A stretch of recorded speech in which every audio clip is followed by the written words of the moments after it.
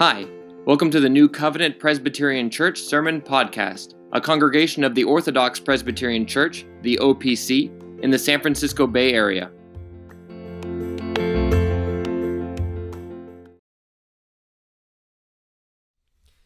What does the Bible say about justification?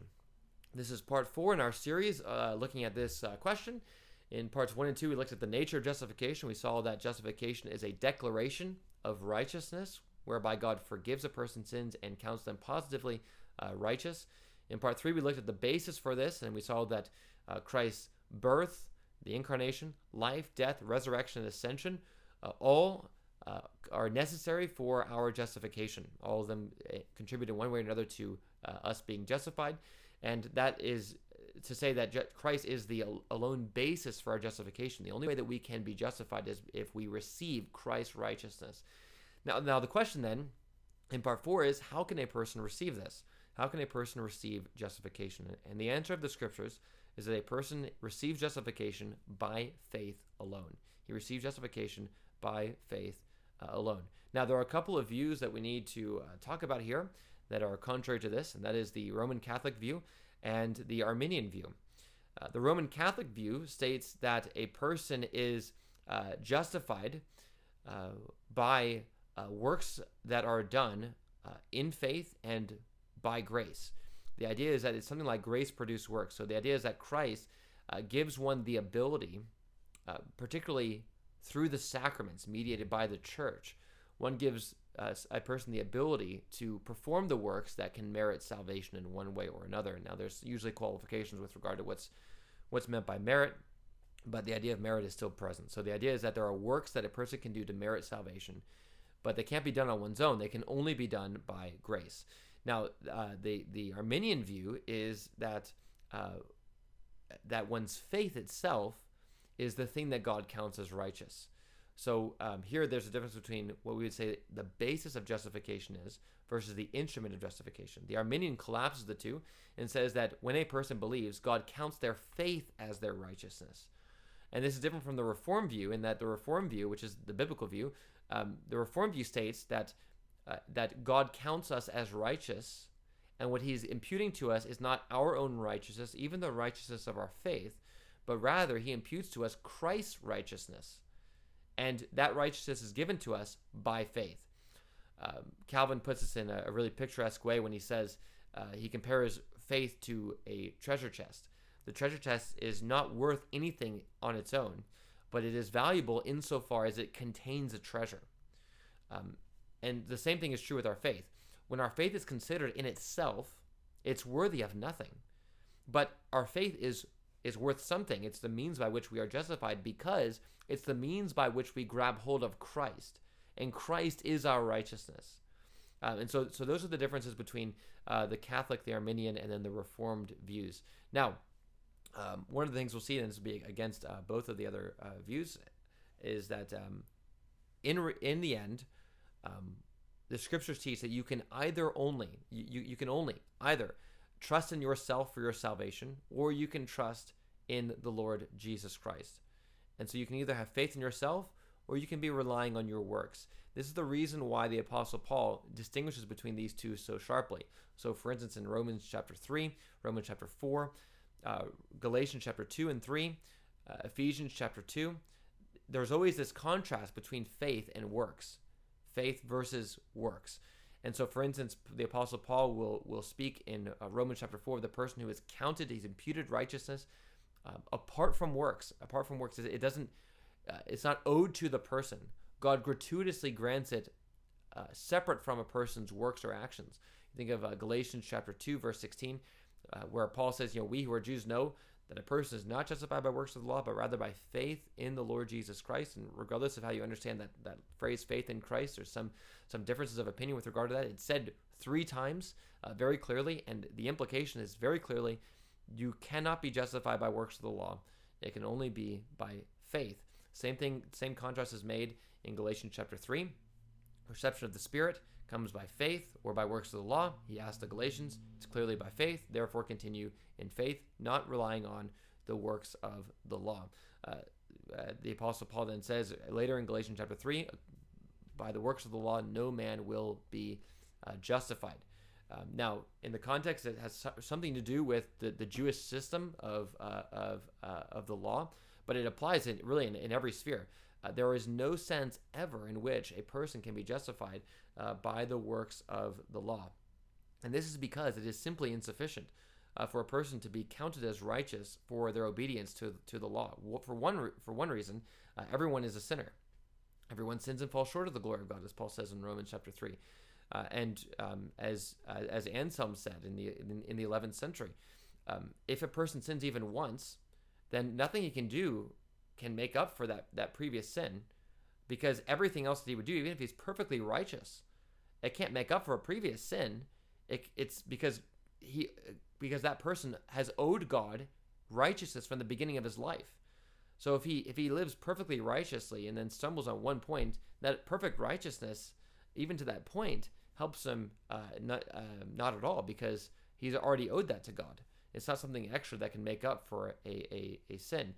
And it's certainly the case that people do not live righteously except for minor stumbles here and there. The reality is that they stumble quite a lot. And therefore, there needs to be some way in which we can have our sins forgiven. And the idea is that there's no way in which we can do that on our own. There's no works that we can do to provide for such a thing. And this is why even the Lord Jesus Christ, we see all throughout the Gospels and even in Acts, we see this, that it is when people believe that they are declared to have their sins forgiven. Over and over again, the Lord Jesus Christ says this, go in peace, your faith has made you well. You think of the paralytic who comes to Jesus, and Matthew says, Jesus, seeing their faith, says to him, my son, take heart, your sins are forgiven. He sees the faith, he forgives the sins. This is what we see all throughout the scriptures, both the Lord Jesus Christ and the Apostle Paul. Faith is the alone instrument of justification, and we see that so in this way, then it's contrary to the Catholic view. The Catholic view states that there are works that can be done by Christ's help, who helps us through the sacraments, that can then merit eternal life. But this would again make the basis for the justification our own works. And it's just not what the scriptures teach with regard to this. What we receive from Christ is the actual declaration. This is the sense in which Christ was raised for our justification. We receive the declaration that was given to him, not our own declaration that we are able to produce by our own works. Christ doesn't just help us to do good works whereby we can satisfy our own sins. And that would be the Catholic doctrine of satisfaction. Christ is the alone satisfaction for our sins. And he's not the alone satisfaction, as the Catholics say, in the sense that he helps us to satisfy for our sins. He actually satisfies for our sins. He doesn't give us the ability to satisfy for our sins. He satisfies our sins, and therefore our sins are satisfied insofar as we are in him, not insofar as we are able to appropriate that by means of our own works. So faith is the alone instrument of justification. Now, against the Arminians, we would also say that our faith itself is not the righteousness that we have from God. We know this from 1 Corinthians 1, a passage that we looked at in part 3. Because of him, you are in Christ, who has become for us wisdom from God, righteousness, sanctification, and redemption. So our righteousness is Christ. Christ is our righteousness. It's not our faith that is our righteousness. It is Christ that is, in fact, our righteousness. And if we are then justified by faith, it's not because our faith is counted as anything. Our faith is often weak and pitiful. But it is because by faith, we apprehend the one who is the righteous one. This is why Romans chapter 5, those who are in Adam are condemned, those who are in Christ are justified. Faith is the means by which one becomes in Christ, and it is in Christ that one receives justification. And so faith is the alone instrument of justification. Now, what do we do about James chapter 2? This is the passage that, of course, the Catholics like to make use of, and they'll say, this is the thing that clearly shows that a person is not justified by faith. There's already a problem in terms of the way that this is being used, because there still has to be a sense in which you account for what Paul is saying. And as we'll see, the Reformed view actually can make very good sense of both. But it seems like the Catholic view is actually trying to pit Paul against Peter, and that is Paul against James, and that is, of course, a problem as they teach the same gospel. So how do we understand James chapter 2, where there are statements where where James will in fact say a person is not justified by faith alone, but rather by works? There are two things that we have to understand. James is not speaking of justification in the same way, nor is he speaking of faith in the same way. And this is very clear from the context. It's very, very clear from the context. So, for instance, with regard to justification, he is speaking not of what happens at a person's conversion, but what appears to be manifested in a person's life after their conversion. So this is clear from the way in which he uses Genesis chapter 15, verse 6, for instance, where he speaks of, where he alludes again to Abraham being justified by faith, but then he speaks of the things that Abraham does after this, and he says, you see a person not justified by faith, but by works. The idea is that there is something that happened after Genesis 15, particularly the righteousness of Abraham's life that shows his justification. The problem is that the righteousness is in fact imputed in Genesis chapter 15. So James seems to be using something different in terms of his justification. The idea is something like the manifestation of one's justification. The other thing to keep in mind with James chapter 2 is, and this is really the main point, is that James is comparing two different kinds of faith. He's not really contrasting faith versus works. He is contrasting a faith that works versus a faith that does not work. And he's saying a person is justified by works in the sense of he's justified by a faith that works. This is very, very clear from what James says. So let me pull this up very quickly. James chapter 2, so we can see the text itself. In James chapter 2, James says this: "What good is it, my brothers, if someone says he has faith but does not have works? Can that faith save him?" Notice the idea. Not can faith save him, but can that faith save him? A faith that has no works. And the answer that he's going to give is no.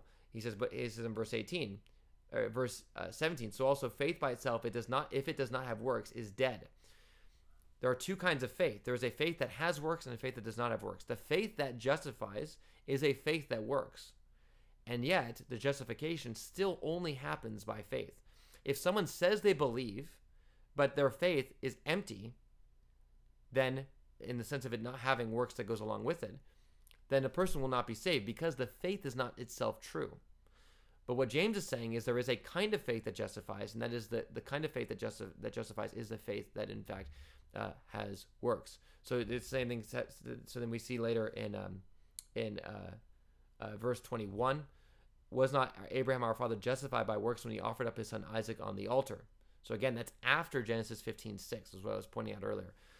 But the justification happened clearly in Genesis 15:6 because Abraham believed God and it was counted as righteousness at that point. In Genesis 22, Abraham does a good work that shows that the faith was real. And James's point is saying is that the works that he did showed that the faith was real, and therefore his justification entailed the works in the sense of his justification was manifested to be true by the works that he had. Now, this is no different from the basic Reformed doctrine of assurance, and it certainly agrees with the Apostle Paul. This is a good way to put together Paul and James. Paul would also agree that if someone says they believe, and yet whose life contradicts it, that faith cannot save him. In fact, Paul says this exact same thing when he speaks of those who have empty confessions.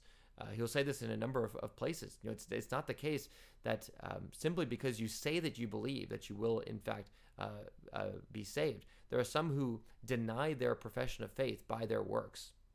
And the same thing is said with John in 1 John 2.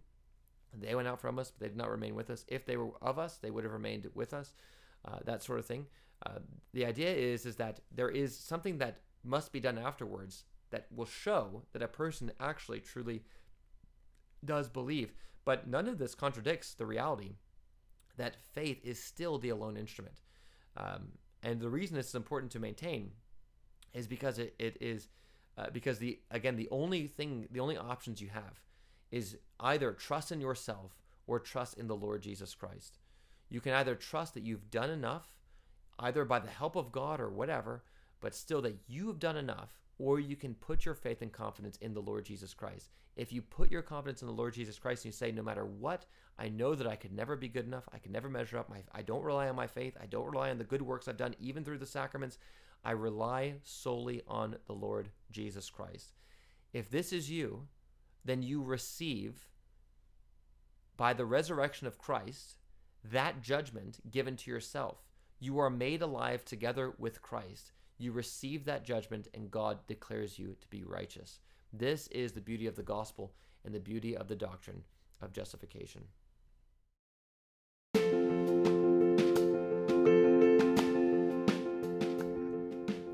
Thanks for listening. If you'd like to find out more about our church, please visit our website at newcovenantopc.com. You can also follow us on YouTube, Facebook, and Instagram. May God enlighten the eyes of your heart, that through the preached word, your eyes may be opened to behold the glory of Christ more and more.